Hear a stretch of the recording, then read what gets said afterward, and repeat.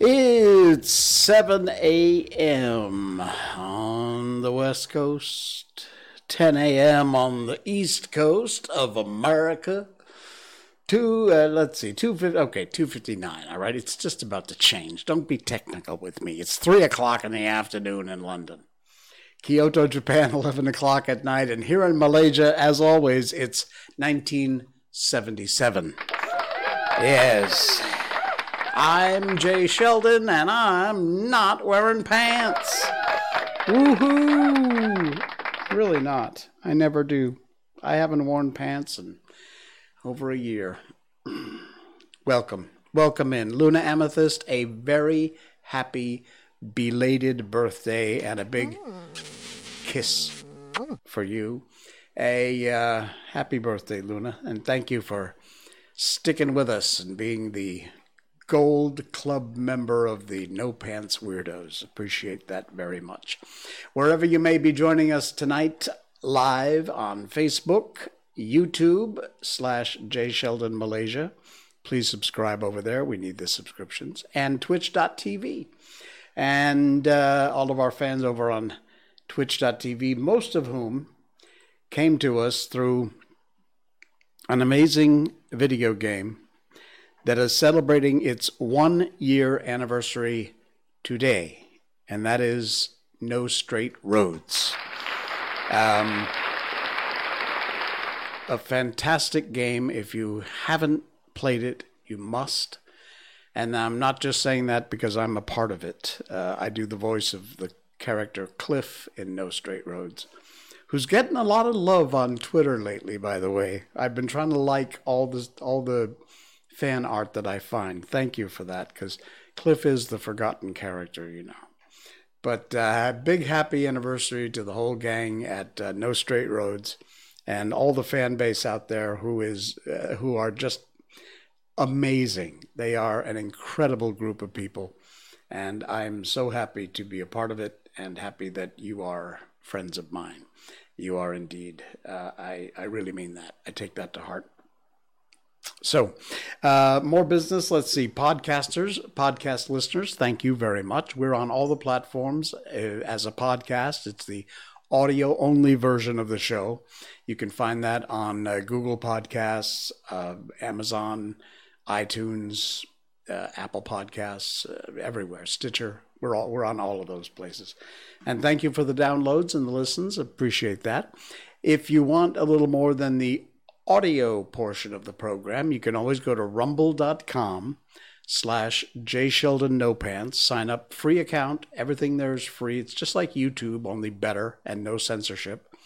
Rumble.com/JSheldonNoPants is where you'll find our page with all the video episodes of our live stream shows from way back. This is our 105th episode. So, wow. Why am I not seeing your chats? Zook, Eve, May, DJ, Tatiana, of course. Okay. Yes, you did cosplay her and very well, I might say. I'm sorry, Luna. Your chats are not coming up in my multi-stream chat over here. So I am, Crystal Violin. Hey, welcome into the show. Thanks for popping by. I've drawn several characters, but my highlight is when I actually put work into drawing a different Sayu. That's great. And nice to have you along. Thanks. And thank you for being a fan and a friend, more importantly, for No Straight Roads and all the gang over there. Very cool. All right. Yeah, see the multi-stream chat. I have all the chats from YouTube, Facebook, and Twitch in a single display here. But for some reason, the ones from Twitch are not coming up. So if I miss, I'm sorry. Doing my best here to keep up with the times as much as I can. All right. We did the podcast. Oh, Patreon. Yes, please. If you can, it's a very small amount of money. It's in USD, but even if you're in Malaysia, the conversion rate's not so bad. We reduced our tier levels, you can actually help us support the show financially by going to patreon.com/jsheldon. You'll find us there. Our lowest level is just to support the show and say thank you. Thank you. And we have a second tier level in which you'll find all of our classic books that we read cut up into just the book sections and all organized by chapter and part, so you can listen to them like an audiobook there. It's exclusive access to those of you who are on the second tier level. And the third tier level, I will actually do some voiceovers for you. Yes, I will. So that's patreon.com/jsheldon. Check that out over there. Let's see. Okay, I got to switch back and forth between the chats here. It appears to be the only way. Jaden, hey, welcome in. Thank you, Jaden. Sorry, I meant to say, let's see. You want to drop in and say, thanks for voicing my favorite character in NSR. Oh, man. Thank you. I think you broke my nose. You are entirely welcome. I'm Buff Cliff in the Discord. All right. I will check that out. Yeah, very cool. All right. Again, sorry about this chat thing. I don't know what's going on with my software tonight, but that's all right. We'll get through it. We always do. Speaking of our classic books, we did Peter Rabbit. It was just a very short little book, very cute children's book we did in one episode last stream on Monday night. Tonight, we start one of the most amazing stories ever. It is the original H.G. Wells' War of the Worlds, and we are going to read through all of that and do it chapter by chapter. If the chapters get too long, we'll probably break them up into part 1, part 2. But yeah, it's a classic book. The films that have been done are several. The very famous Orson Welles radio program of the War of the Worlds, which scared half of the United States and put people into a tithy. If you don't know the story, look up Orson Welles' War of the Worlds radio broadcast. Check that out.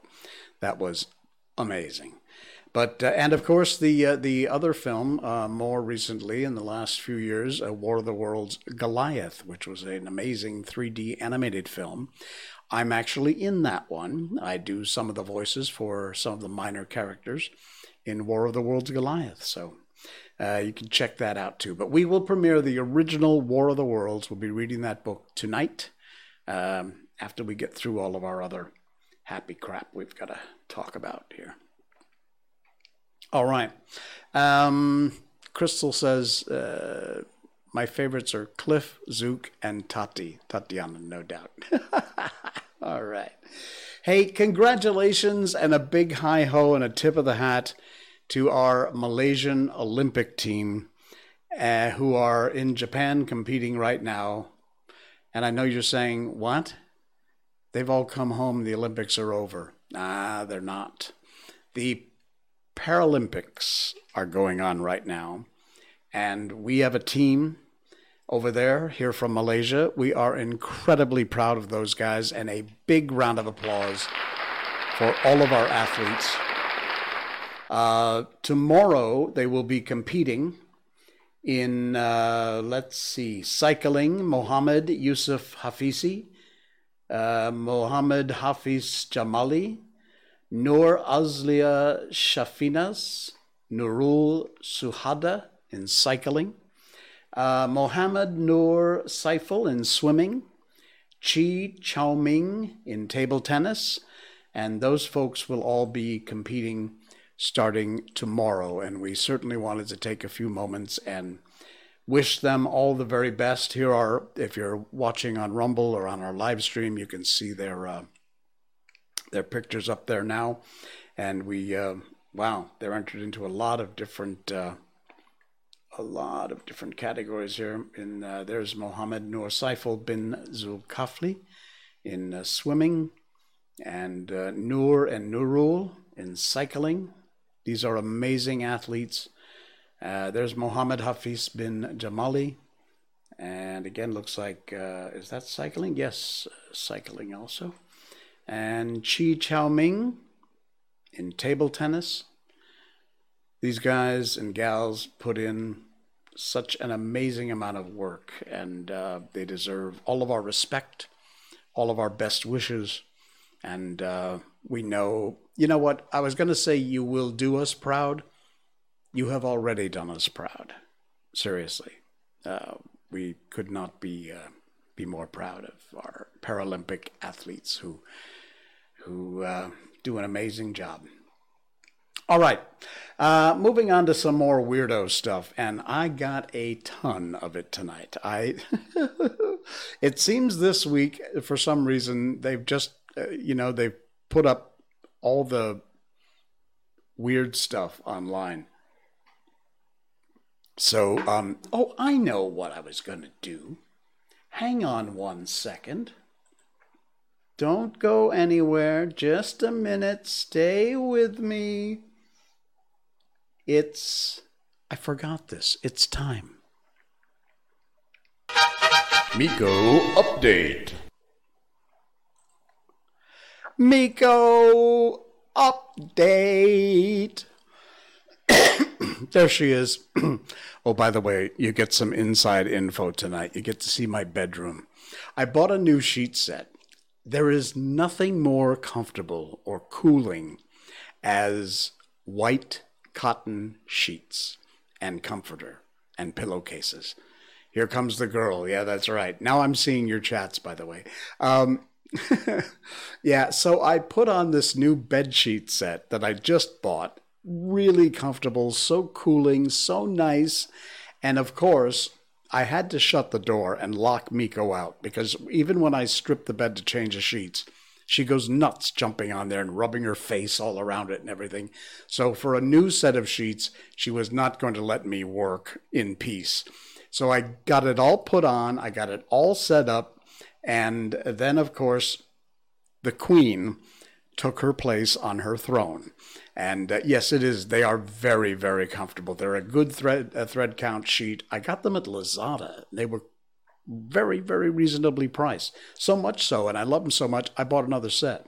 But this is the latest Miko update. She decided she also loves them, so she took up her position, and there she is, enjoying herself before even I get a chance to enjoy myself on the new sheet set. So, yeah, good old Miko enjoying the sheets.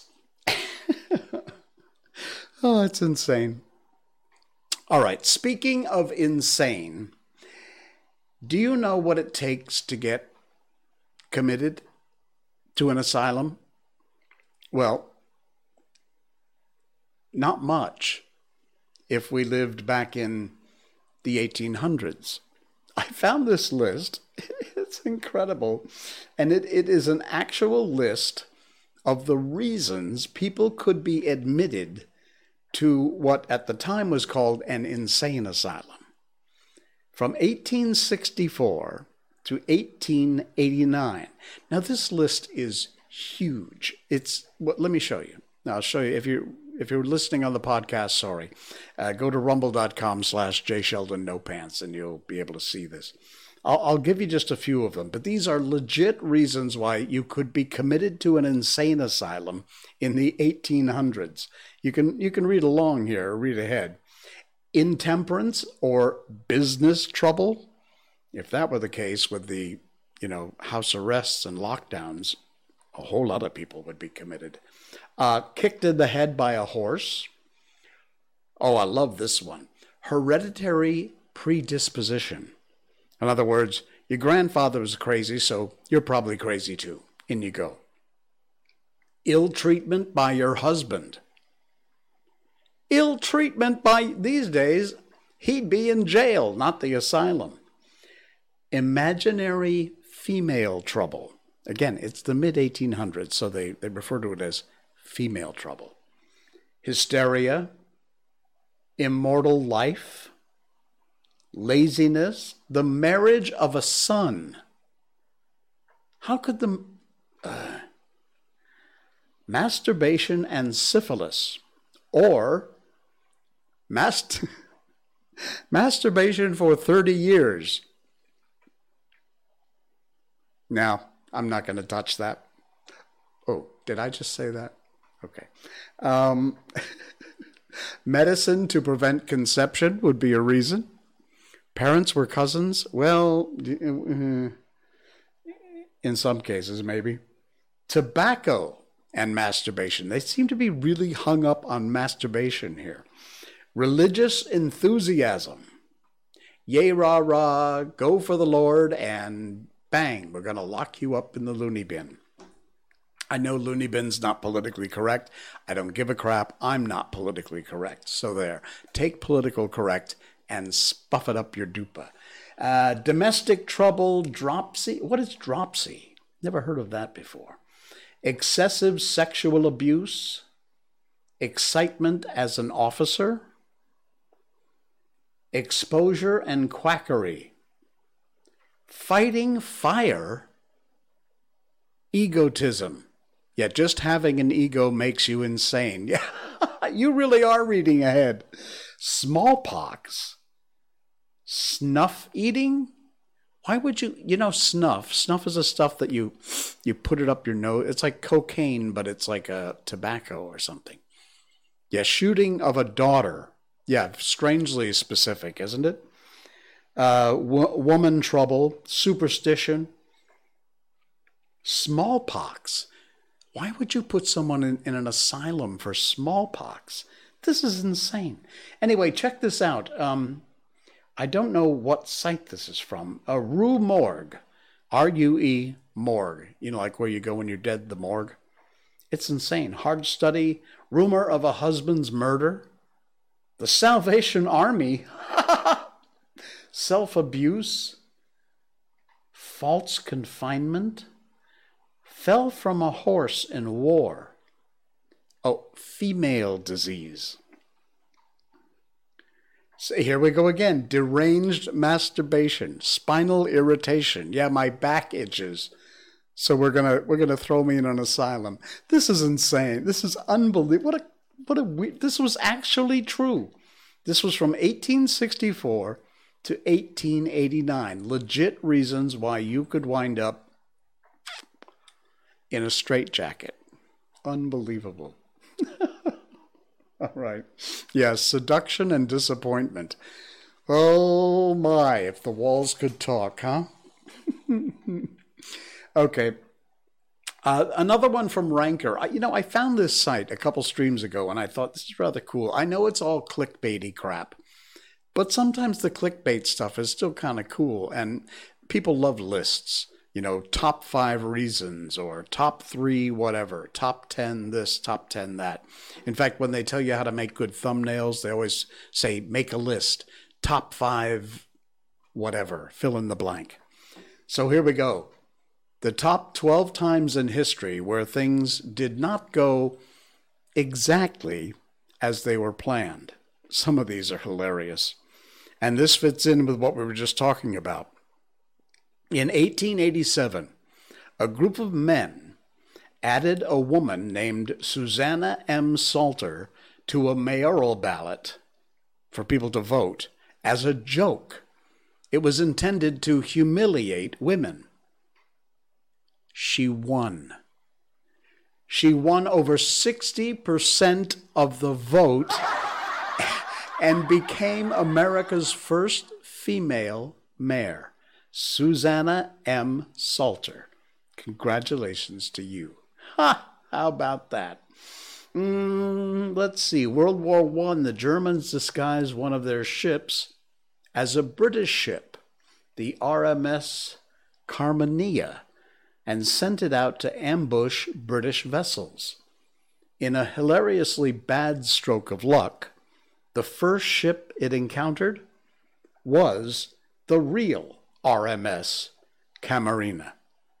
And promptly, the Camarina sank, the fake one. I love it. This one's cool. 1959. Police, again, in 1959, there was still segregation. There were separate lunch counters, separate water fountains. And police were called to a segregated library in South Carolina, A 9-year-old black boy refused to leave. He later got a PhD in physics from MIT. Died in 1986. One of the astronauts on board the Space Shuttle Challenger. The library that refused to lend him the books back in 1959 is now named after him. Ronald McNair became one of the first 3 African-American astronauts ever to go to space. Wow. Wow. Here's one for you. In 1985, North Korea filmed a movie in Japan. It was a propaganda movie they filmed in Japan. And it was aimed at showing how the Koreans were living there were all very oppressed. But the message of the film backfired when North Korean audience saw the relatively luxurious living conditions in Japan. So that didn't work out so good, did it? I'm telling you. Oh, those North Koreans, you gotta love them. Hey, here's one a little close to home. This has to do with Indonesia. The KGB tried to blackmail Indonesian President Sukarno with videotapes of him having sex with Russian women disguised as flight attendants. He wasn't upset. In fact, he was so delighted, he actually asked to have more copies of the video to show the people back in his country. So, man, there's a lot wrong with them crazy Indonesians, but this ain't one of them. This is incredible. How about this? In 1918, again, things were not so good for the African Americans at that time. A black man named Lawrence C. Jones survived a lynching attempt from a white mob by convincing them of his passion to educate black kids. The mob ended up collecting money for his cause instead of lynching him. Now, that's a salesman I want on my team. Don't ask me why Bart Simpson is there, but an attempt to operate quickly.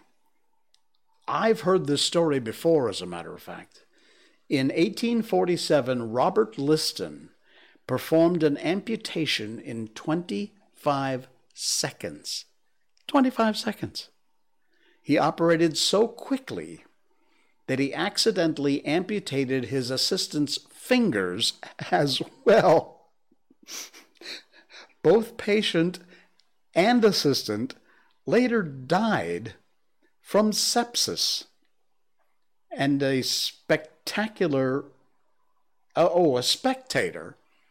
reportedly also died of shock, resulting in the only known surgical procedure with a 300% mortality rate.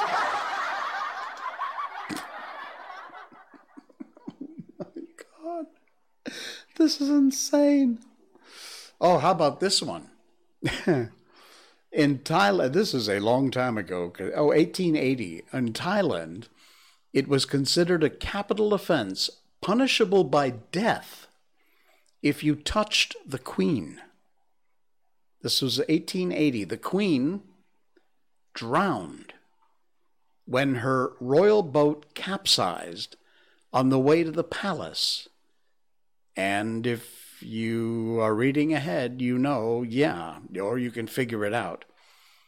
The many witnesses to the accident did not dare touch the queen to try and save her while she was drowning because of that law. Consequently, she drowned. Scary stuff, man. These go on. We're going to wrap this up here. Let me give you one more.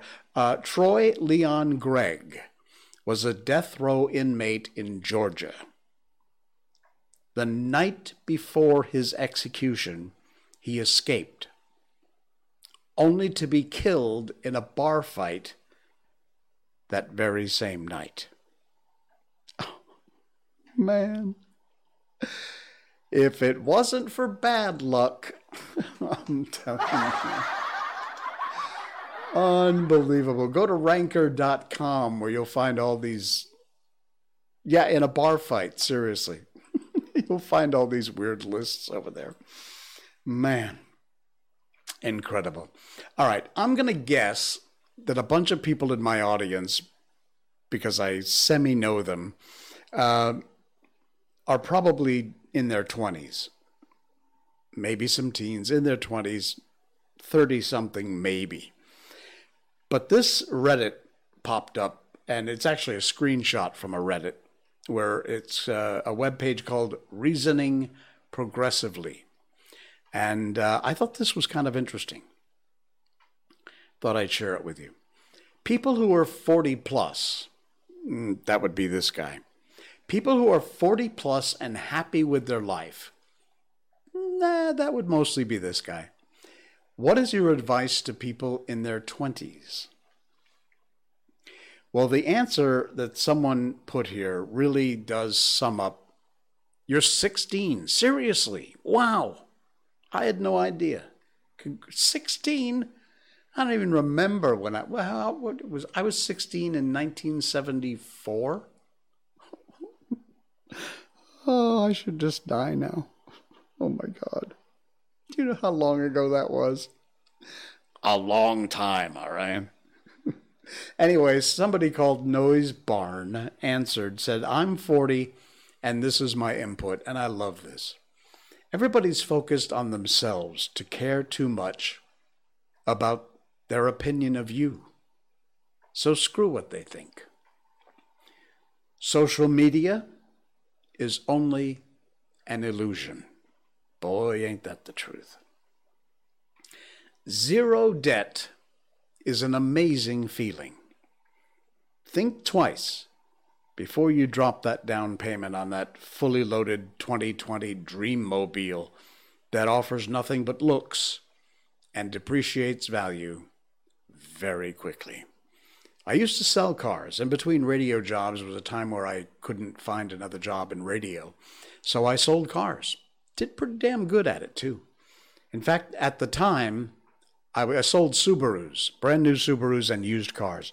At the time, I had the East Coast record for the highest profit on any new car Subaru sales. I'll tell you that story another day, but it was a white elephant of a car that nobody wanted, and I managed to actually sell it. But anyway, we in the car business, we have what's called the 2-bump discount. When you buy a new car, if you drive it off the lot, brand new, just bought it, signed the papers, got the keys, drove the car off, and the 2 bumps are the front and back wheels going off the curb. Bump, bump. If you turned right around on the road and pulled back in, I could probably give you half the value of that car that you just paid for a trade-in. That's called the 2-bump discount. You spend all that money on some car that depreciates, never appreciates, just so you can look good. Doesn't make a lot of sense. I know it does to you if you're in your 20s, but it doesn't. Falling out of love is perhaps more powerful than falling in love. Wow. Use up all your vacation time or sick time at work. Use it up.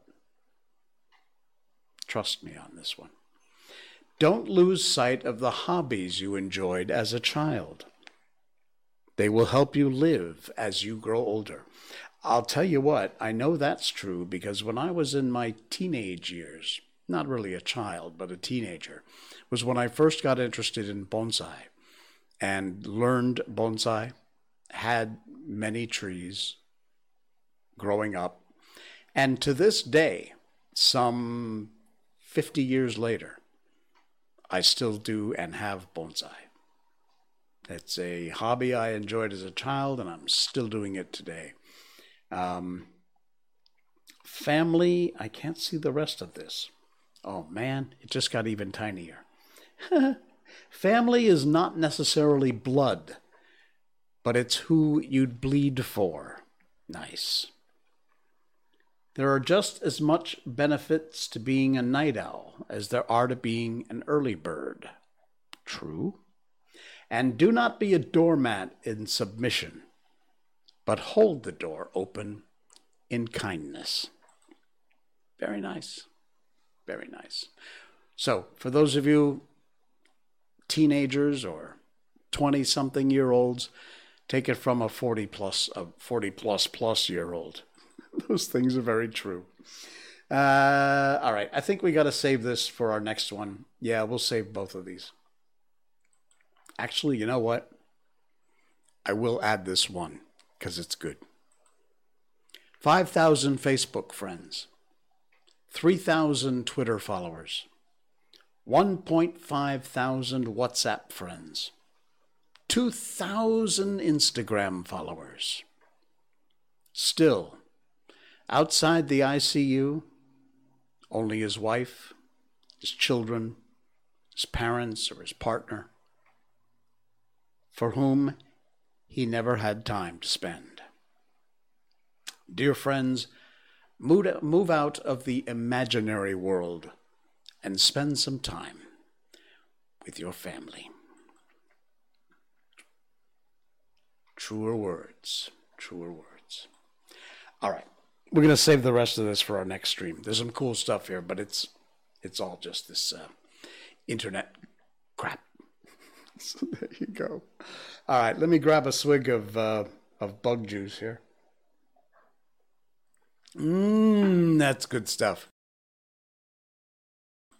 All right, it's time, my friends. I threatened you, I promised you, and now it's time to deliver. Tonight, we begin a brand new book, and I'm so excited about this. It is Orson Welles, it is H.G. Wells' The War of the Worlds. And it is an amazing book. You're going to enjoy this, I'm sure. It was first serialized back in 1897 in Pearson's Magazine in the UK and by Cosmopolitan Magazine in the US. The novel's first appearance in hardcover book form was in 1898, a year later.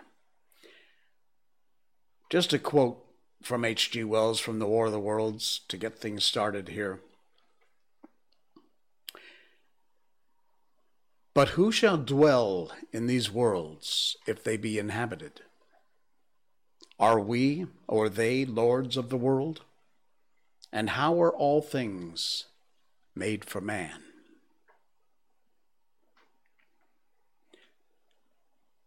H.G. Wells' The War of the Worlds. Book 1, The Coming of the Martians. The Eve of the War. No one would have believed in the last years of the 19th century that this world was being watched keenly and closely by intelligences greater than man's, and yet as mortal as his own. That as men busied themselves about their various concerns, they were scrutinized and studied, perhaps almost as narrowly as a man with a microscope might scrutinize the transient creatures that swarm and multiply in a drop of water. With infinite complacency, men went to and fro over this globe about their little affairs, serene in their assurance of their empire over matter. It is possible that the infusoria under the microscope do the same. No one gave a thought to the older worlds of space as sources of human danger, or thought of them only to dismiss the idea of life upon them as impossible or improbable. It is curious to recall some of the mental habits of those departed days. At most, terrestrial men fancied there might be other men upon Mars, perhaps inferior to themselves and ready to welcome a missionary enterprise. Yet across the gulf of space, minds that are to our minds as ours are to those of the beasts that perish, intellects vast and cool and unsympathetic regarding this earth, with envious eyes, and slowly and surely drew their plans against us. And early in the 20th century came the great disillusionment. The planet Mars, I scarcely need remind the reader, revolves about the sun at the mean distance of 140 million miles, and the light and heat it receives from the sun is barely half of that received by this world. It must be, if the nebular hypothesis has any truth, older than our world, and long before this earth ceased to be molten, life upon its surface must have begun its course. The fact that it's scarcely 1/7 of the volume of the earth must have accelerated its cooling to the temperature at which life could begin. It has air and water and all that's necessary for the support of animated existence.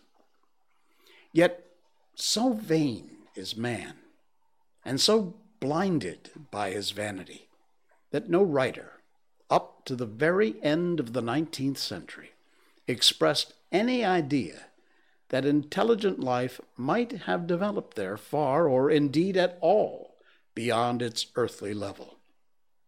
Nor was it generally understood that since Mars is older than our Earth, with scarcely a quarter of the superficial area and remoter from the sun, it necessarily follows that it is not only more distant from time's beginning, but nearer to its end.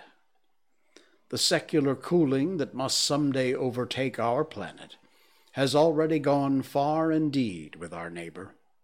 Its physical condition is still largely a mystery, but we know now that even in its equatorial region, the midday temperatures barely approach that of our coldest winter. Its air is much more attenuated than ours. Its oceans have shrunk until they cover 1/3 of its surface. And as its slow seasons change, huge snow caps gather and melt about either pole and periodically inundate its temperate zones. That last stage of exhaustion, which is to us still incredibly remote, has become a present-day problem for the inhabitants of Mars. The immediate pressure of necessity has brightened their intellects, enlarged their powers, and hardened their hearts. And looking across space with instruments and intelligences such as we have scarcely dreamed of, they see, at its nearest distance, only 35 million of miles sunward of them, a morning star of hope, our own warmer planet, green with vegetation and gray with water, and with a cloudy atmosphere eloquent of fertility, with glimpses through its drifting cloud wisps of broad stretches of populous country and narrow navy-crowded seas. And we men, the creatures who inhabit this earth, must be to them at least as alien and lowly as the monkeys and lemurs are to us. The intellectual side of man already admits that life is an incessant struggle for existence, and it would seem that this, too, is the belief of the minds upon Mars. Their world is far gone into its cooling, and this world is still crowded with life, but crowded only with what they regard as inferior animals.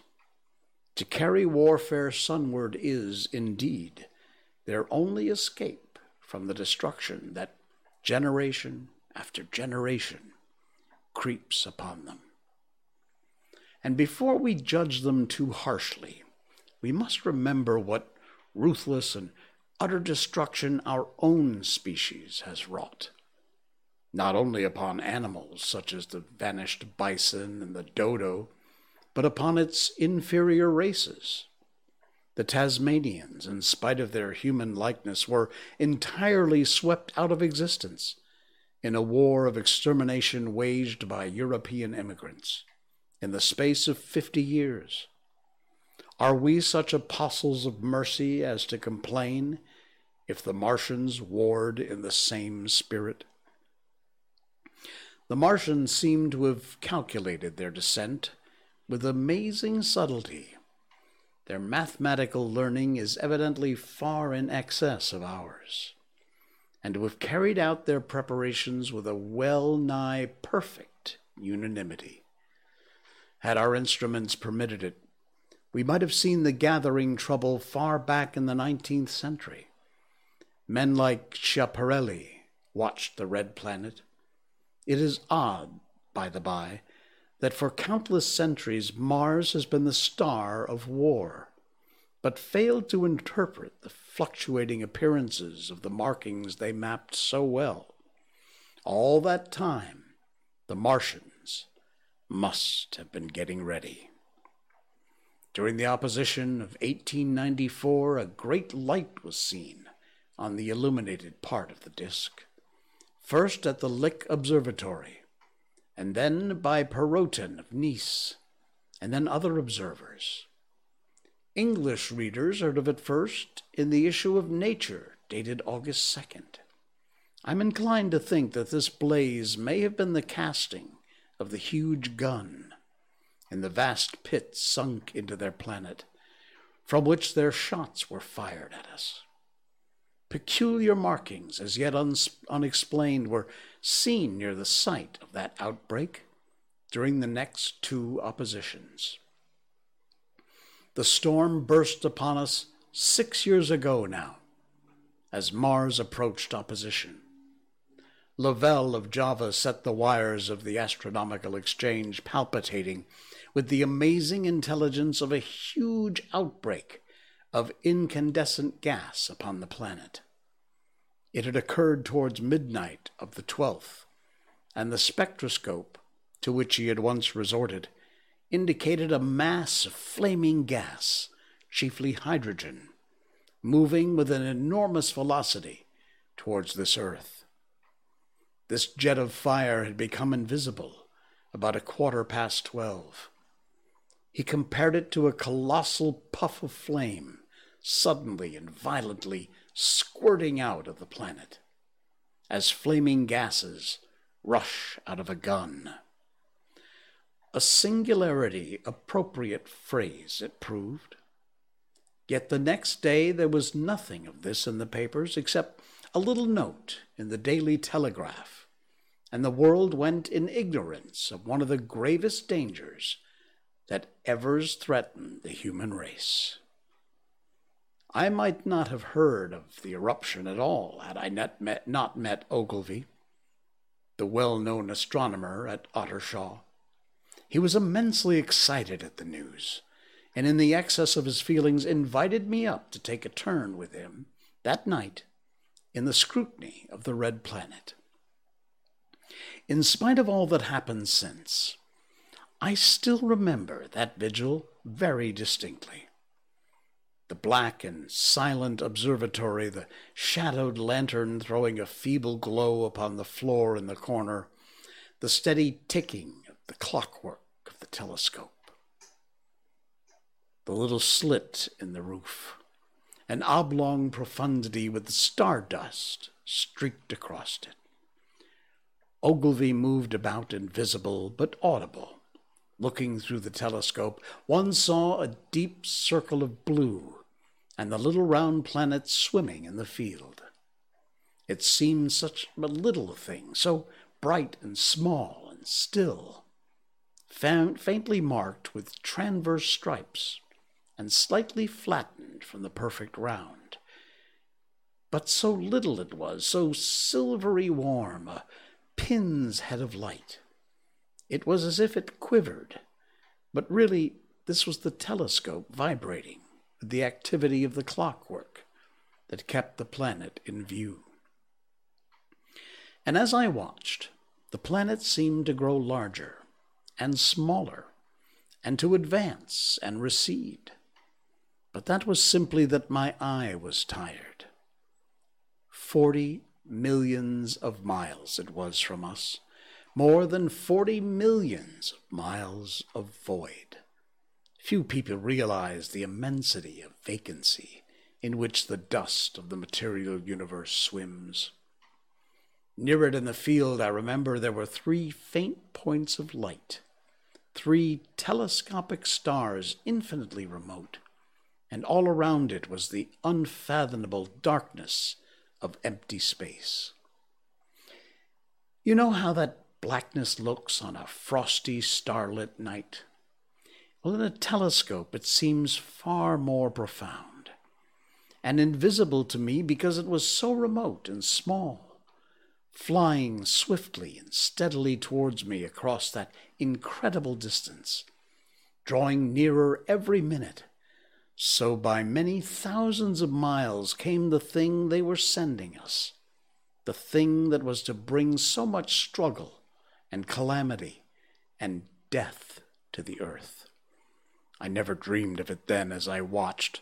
No one on earth dreamed of that unerring missile. That night, too, there was another jetting out of gas from the distant planet. I saw it, a reddish flash at the edge, the slightest projection of the outline just as the chronometer struck midnight. And at that I told Ogilvy, and he took my place.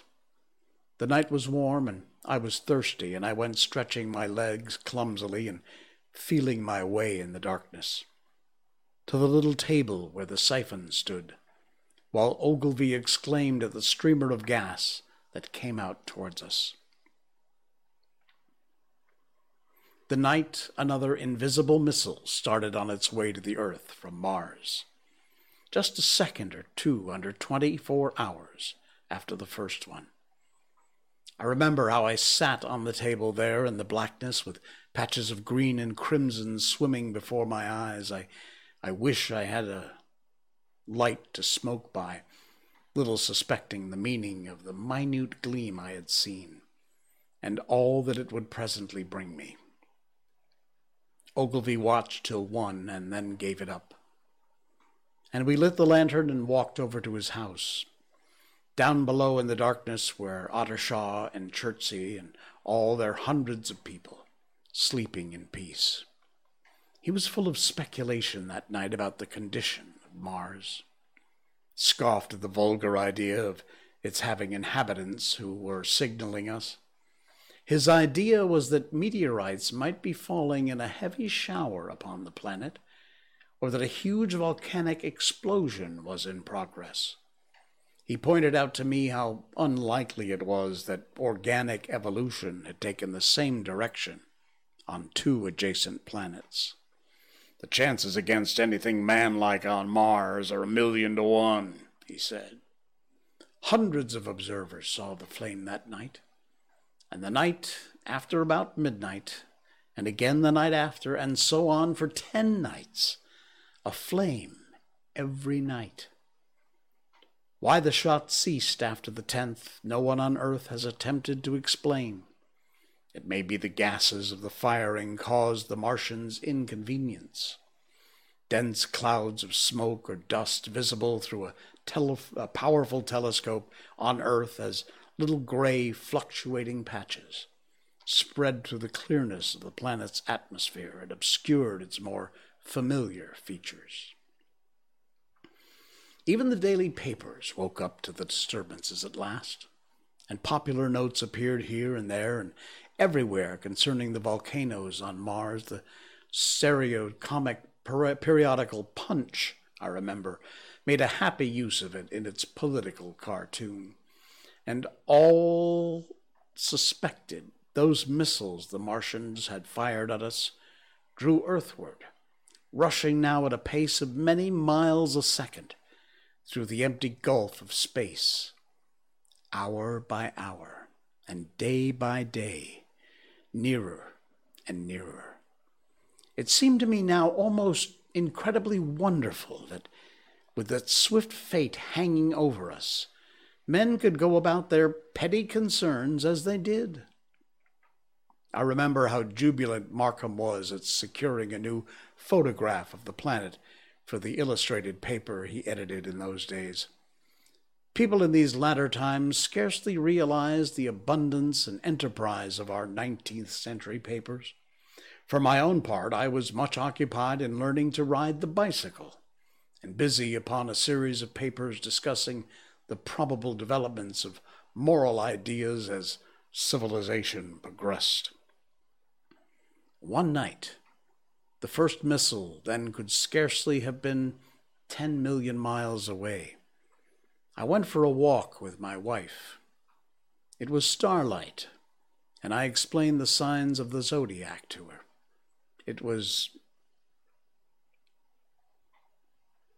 I pointed out Mars, a bright dot of light creeping zenithward, towards which so many telescopes were pointed. It was a warm night. Coming home, a party of excursionists from Chertsey or Isleworth passed us singing and playing music. There were lights in the upper windows of the houses as people went to bed. From the railway station in the distance came the sound of shunting trains, ringing and rumbling, softened almost into melody by the distance. My wife pointed out to me the brightest of the red, green, and yellow signal lights hanging in a framework against the sky. It seemed so safe and tranquil. And that's the end of Chapter 1 from H.G. Wells' The War of the Worlds. Nice setup, huh? Coming up next stream, we'll do Chapter 2, which is called The Falling Star. All right. Cool beans. Wow. Very cool. All right. Hope you enjoyed that. That was fun. I will see you again on, this is Wednesday. So Saturday night, 10 o'clock Malaysian time, we will be back live. And, of course, you can listen to our podcast across all the podcast platforms. Just look for I'm Not Wearing Pants. Look for that logo. That'll be us. Thanks for all the downloads and the subscriptions. And if you'd like to watch the video playback of our show, you can do that. All of our episodes are there on rumble.com/JSheldonNoPants. Subscribe there, please. Thank you very much for that. All right. Crystal, thank you. Have a nice night, too. And you're eating oyster crackers because there's nothing for breakfast. I love oyster crackers. We don't have them here. I miss those. We used to have tomatoes, Campbell's tomato soup, and you put oyster crackers in it. Oh, what a taste memory that is. I can taste that right now. That was so good. Send me some oyster crackers, would you? All right, folks. Thanks again for popping along for the ride. Thanks to all our No Pants weirdos, and I'll see you Saturday night. I'm Jay Sheldon. I'm not wearing pants. Good night.